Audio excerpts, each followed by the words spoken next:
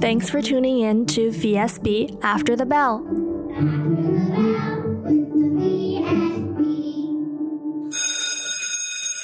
I'm your host, Gianna Chow. VSB, otherwise known as the Vancouver School Board, is located on the unceded traditional lands of the Musqueam, Squamish, and Tsleil-Waututh nations. This month on the podcast, we take you into the world of school board finances and uncover the complexities involved in managing budgets for our educational institution.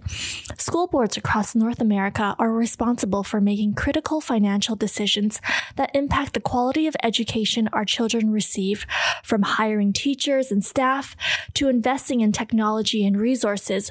With so much at stake, it's important that we understand how these decisions are made and how school board finances are operated.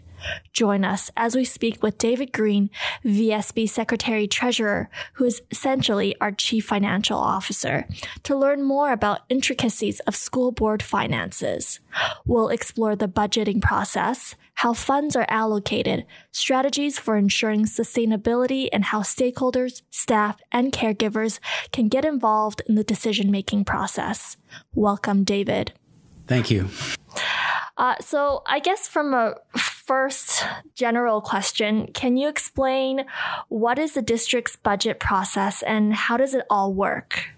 The district is responsible annually to produce a budget for the upcoming school year by the end of June of any calendar year. So, for example, we're working today on the development of the budget for 2023-2024 school year. We have to have that approved and submitted and approved to the Ministry of Education and Childcare by June 30th. So why would you submit that to the ministry? Is it because they are our primary funders? That's correct. Under the School Act, we are required to, submit the budget to the minister every year. The ministry is the primary funder of school districts in the province. And we get the majority of our funding in our budget from the Ministry of Education. Also, I know the ministry funds the school district based on the number of students in that district. So the more students you have, the more funding the district receives.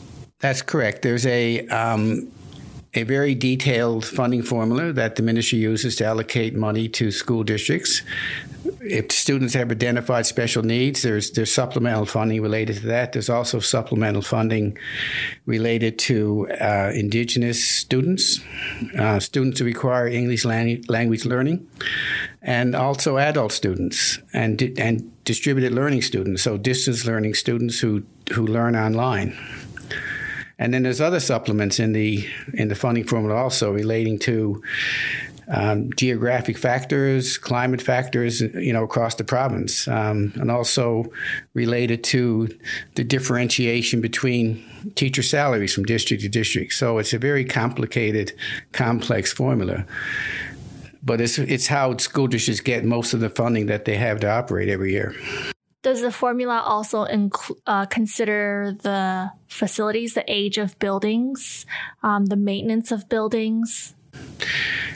No, not really. The school districts do get an annual facilities grant that is intended to do repairs and maintenance on buildings such as, safety improvements or accessibility improvements, repairs to roofing, those sorts of things. Anything beyond that is covered off under what the ministry has a capital program also for providing money for new schools, expansions of schools, seismic upgrades of schools, and that sort of thing. So capital programs are like the big renovation or the big projects, and then the facilities grant can cover some of the maintenance that is done on the day-to-day for our facilities. That's correct. So then what is the district's budget? How much money do we get and how much money do we spend usually? Well, we just finished the amended annual budget for this school year. That's 2022 then? 2022, 2023. Mm-hmm. And in total, our district budget, amended budget, was $692 million. And of that amount, About $570 million relates to the operating fund. And then we have a series of special purpose funds, which also have about, I think it's $85 million. And then there's also the capital fund. So we have three funds that comprise our budget. And most people think of our budget as just the operating fund, which is obviously the main fund that we use to, provide staffing and resources to our schools. Special purpose funds are more along the lines of require, special reporting, or they're meant for a specific purpose. For example, people might refer to things like Community Link, which provides food programs and support programs for students in schools, but it's a special purpose fund. And there's also the teachers would be familiar with the Classroom Enhancement Fund, which was put in place in 2017 to address class composition and class size issues. That's also a special purpose fund. So we have to account for these funds separately, but in total they comprise the total budget that we have every year.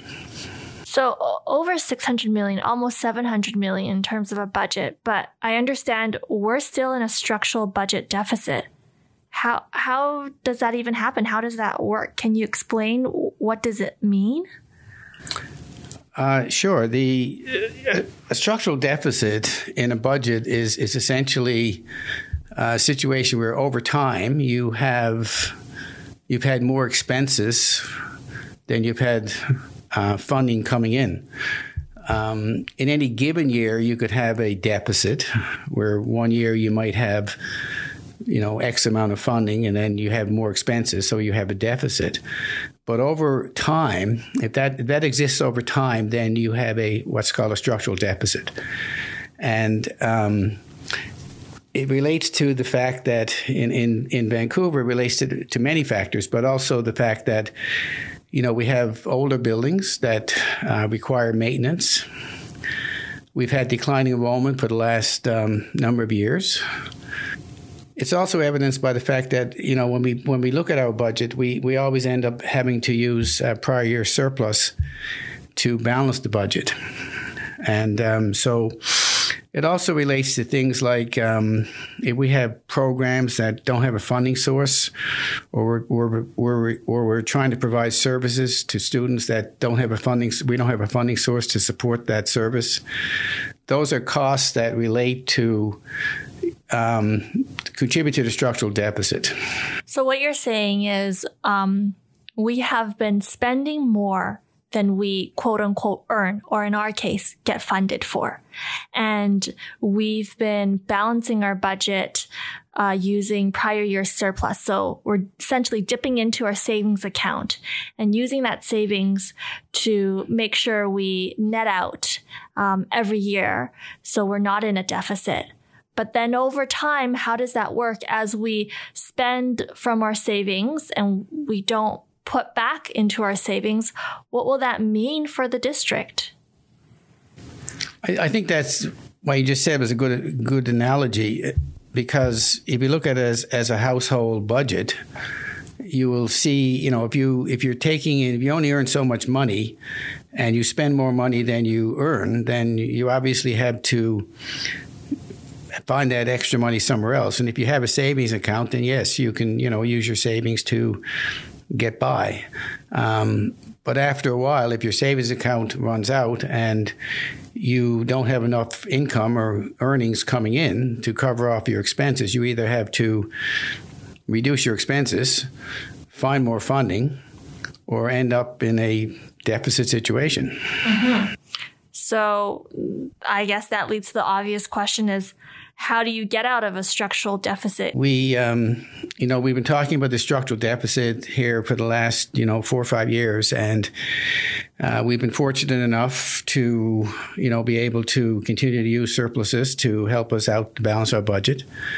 But the reality is that it still exists. And it led the board last year, the previous Board of Education, to actually pass a motion to ask staff to develop structural deficit reduction strategies to be included in the budget development process. We're in the process of doing that and identifying what certain things we can do to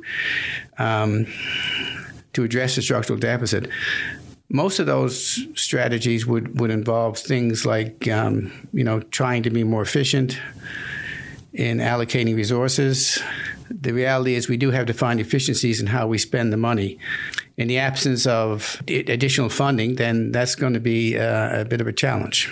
But when people hear about efficiencies, they right away think about cuts to positions or programs. What does that mean for the district when you talk about reduction strategies or ideas on how to save so we're not constantly in this structural deficit?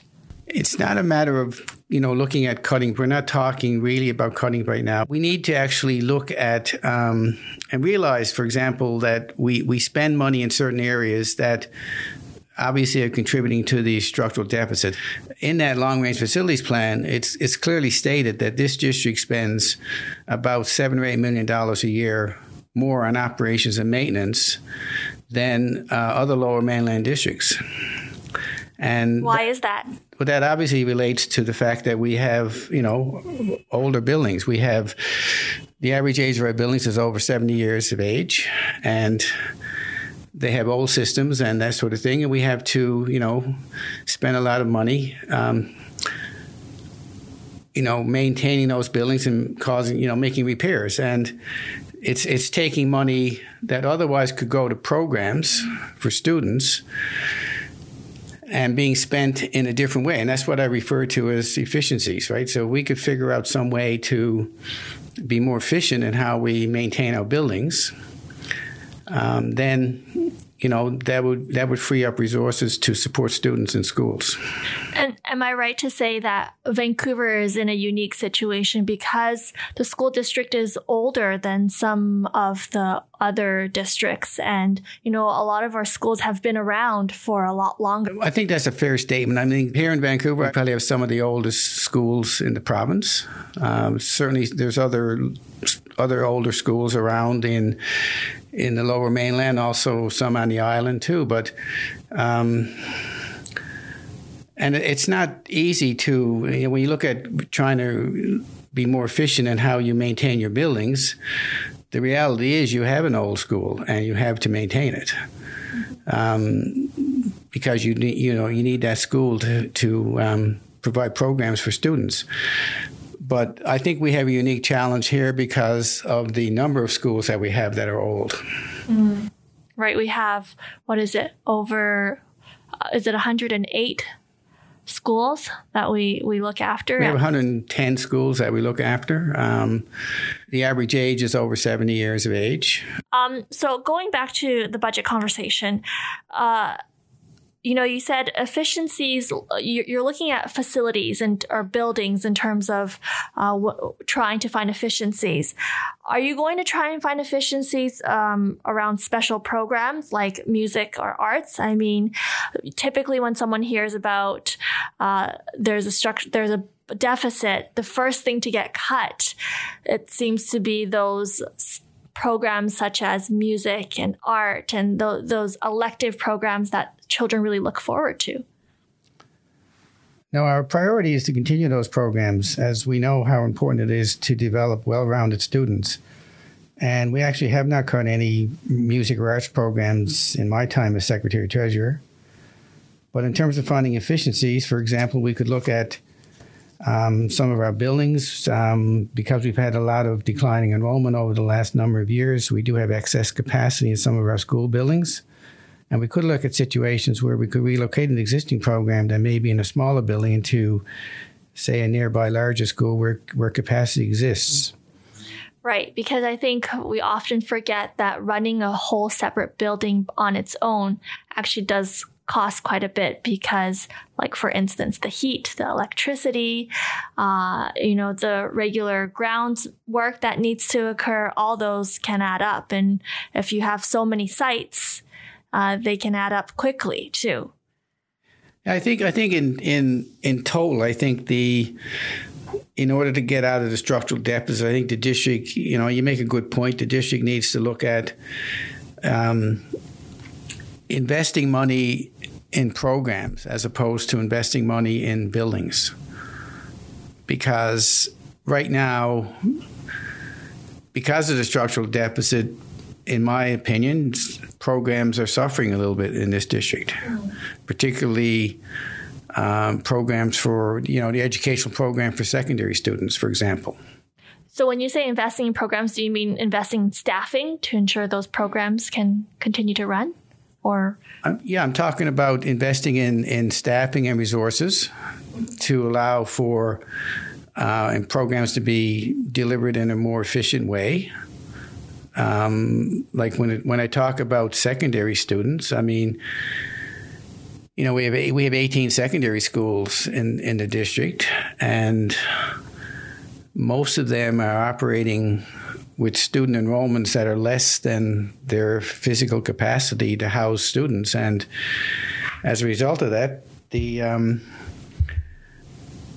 students in those schools are not they don't have the advantage of having a full program of courses that they can look at in terms of electives and specialties like science courses and that sort of thing.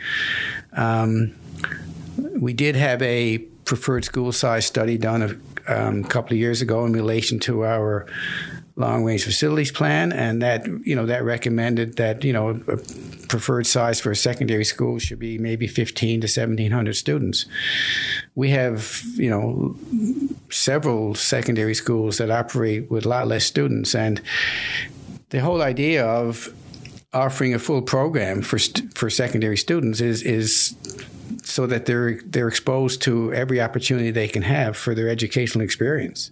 So what you're telling me here is having a larger school community, having a larger student population is actually more beneficial for the students, because I can say as a parent, you always imagine actually having a more intimate school is better because you build that community, you build those connections, you're not in a huge environment where it can get scary for kids sometimes. I think that there's always an opportunity and a need to have programs that address specific needs of students. But I think generally, for the vast majority of students, I think that it's been my experience, and I'm not an educator, but it's been my experience in 21 years as a Secretary Treasurer that student populations that are larger they offer more advantage to the students. They have better programming, more resources. Like for example, I can remember in other districts I worked in where schools were closed, and there was a lot of opposition to a school being closed. But the student population was, relocated to a larger school, and after a year or two, people would come back and say, "Oh, wow, I didn't know my child didn't have those advantages when they were in the other school. Now they have a library, they have a gym, they have this and they have that." And there's a real advantage to having larger student populations, but, recognizing also that some students do need the more intimate, the more supportive environment in order to thrive and succeed. So it's balancing the two types. And when you say more resources for students in a larger school, I'm thinking about, for instance, like a woodworking class or a metalworks class that wouldn't be offered at a smaller school because, one, there's no space, and two, there's not enough students to enroll in that. So when you offer at a bigger high school with more students, all those students at that high school would have access to that specialized class that they wouldn't have at a smaller secondary school. That's true, and also I there's probably programs and in some of our secondary schools right now that haven't operated because they don't have enough students to support the program. So, okay, we talked about the structural deficit. Then how does the district prioritize spending? Yeah, so the majority of our budget is obviously human related. It's staffing and benefits. Like 90% of our budget every year is related to staffing and employee benefits for those people. So, the most significant component of our salaries is obviously our teachers. I mean, in the amended budget for this year in the operating fund, there's like almost $250 million, $250 million of teacher salaries. And then, of course, we have educational assistants, we have support staff, principals and vice principals. And only about 9 or 10% of our budget is actually spent on services and supplies, like things like general services, insurance, professional development, student transportation, utilities, and those sorts of things. It's a difficult question to answer in terms of how do we allocate our money, because a lot of it is just allocated because we have staffing formulas that we need to have in place to staff, put teachers and educational assistants in schools. Right. That makes sense too, because those are the people teaching our students. So we're investing most of our money in the products and the humans and the teachers and the educators that are actually delivering the service, which is education, instruction, to students.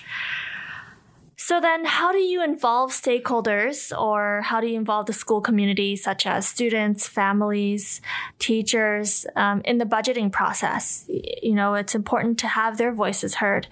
How do you include them in the decision-making around finances for the school district? So we have several ways to involve our families and our stakeholders and the general community members in the process. We have every year we start looking at the amended budget in the fall of the year. So we have finance committee meetings where we present information about the amended budget, and then trustees are at those meetings, but also stakeholders, and they're able to offer suggestions and comments and that sort of thing.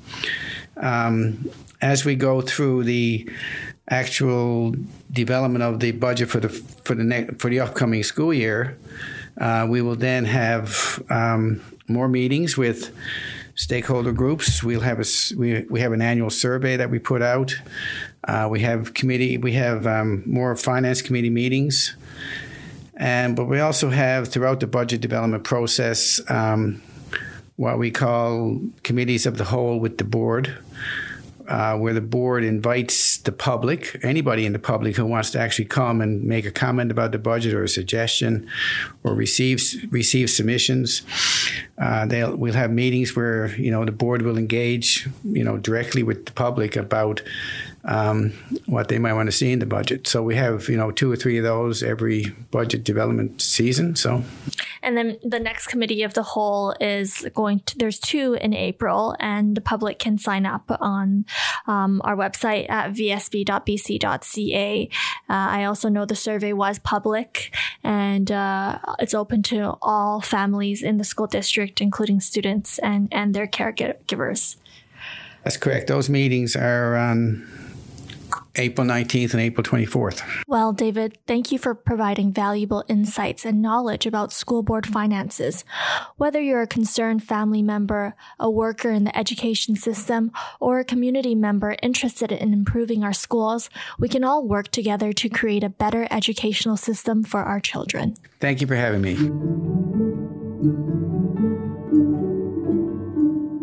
We have a reoccurring segment on the show called Matter of the Month, where we address the most talked about topics. For this month, we talk about International Women's Day, a global day celebrating the social, economic, cultural, and political achievements of women. It's celebrated on March 8th every year and provides an opportunity to raise awareness about the ongoing struggles and challenges that women face in achieving gender equality. It's important because it's a time to reflect on progress made, to call for change, and to celebrate the achievements of women worldwide. In celebration of International Women's Day, we speak to Vice-Chair Preeti Faridkot, the first female and Sikh trustee elected to the Vancouver School Board. Welcome, Vice-Chair Faridkot. Thank you. Preeti, what does it mean to you to be the first female and Sikh trustee? Thank you for having me here. And I am very honored to be the first Sikh female trustee. I take pride in promoting diversity and inclusion, specifically in the school district leadership roles. I hope this serves as an inspiration for many other multicultural women who have the desire to promote great representation and inclusivity. Trustee is an interesting role. Why did you want to become a trustee, and what inspired you?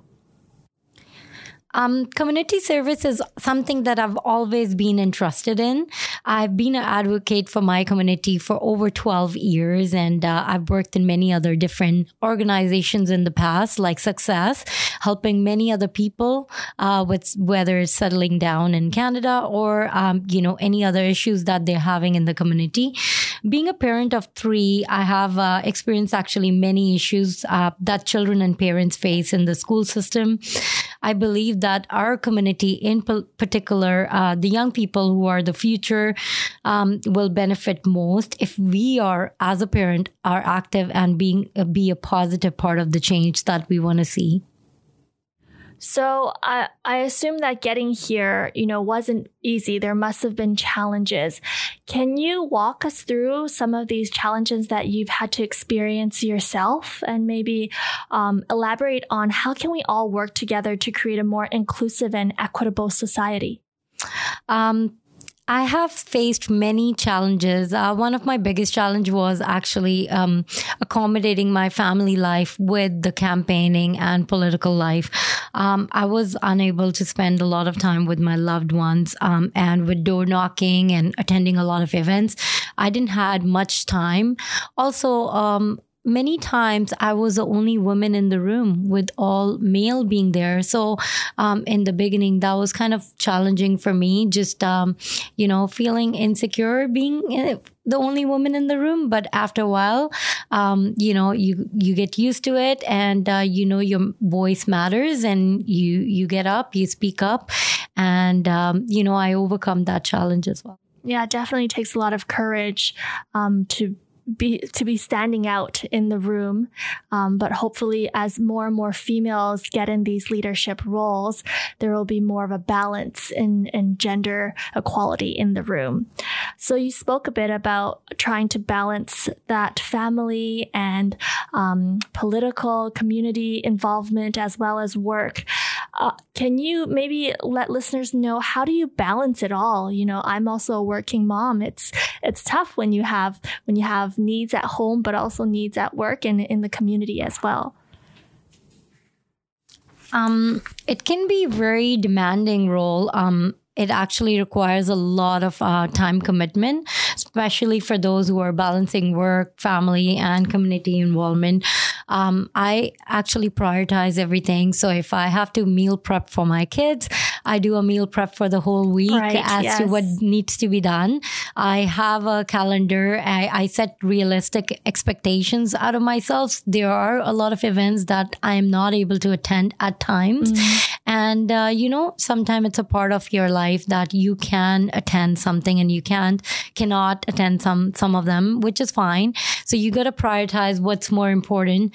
Your responsibilities, you're communicating with your family members. So my husband had to step up and do a lot of work while I was stepping into the trustee role. I had to take a lot of help from my parents, taking care of my kids or taking them to school. So, balancing is all I can say at this moment. And communication with your colleagues, whether it's your family member or your community organizations. Yeah, I would say it takes a village to raise a child. And if you have 3, then definitely that's no small feat.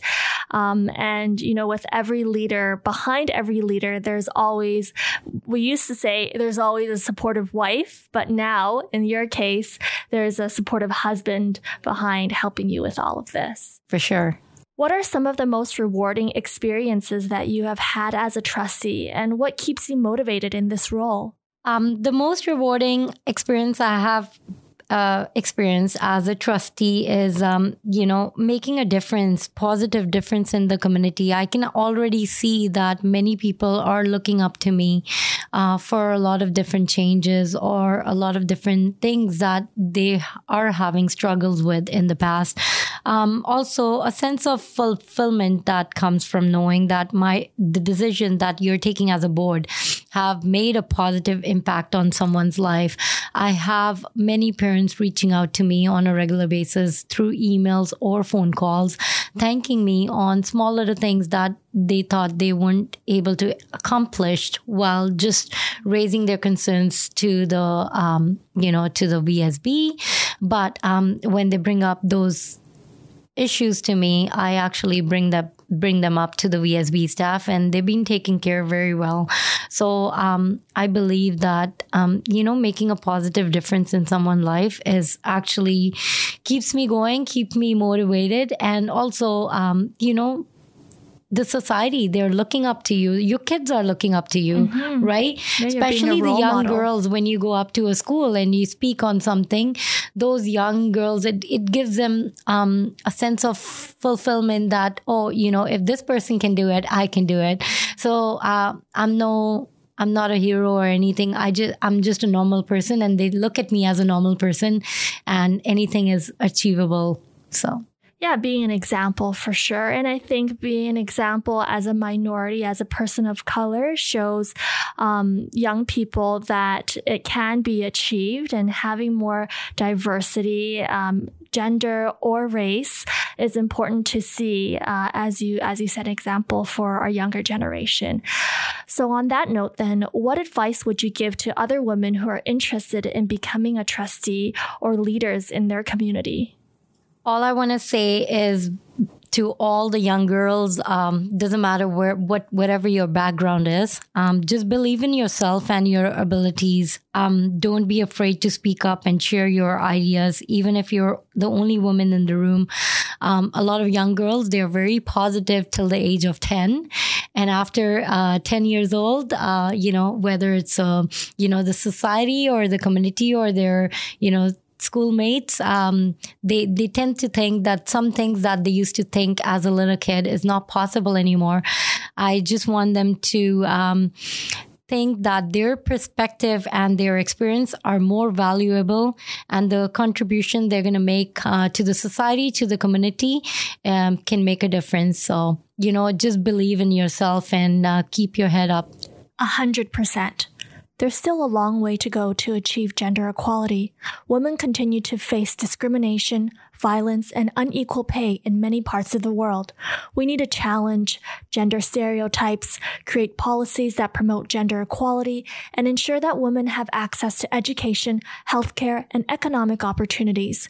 We also need to continue to encourage men and boys to be our allies in the fight for gender equality, as they have an important role to play in creating a more equitable world.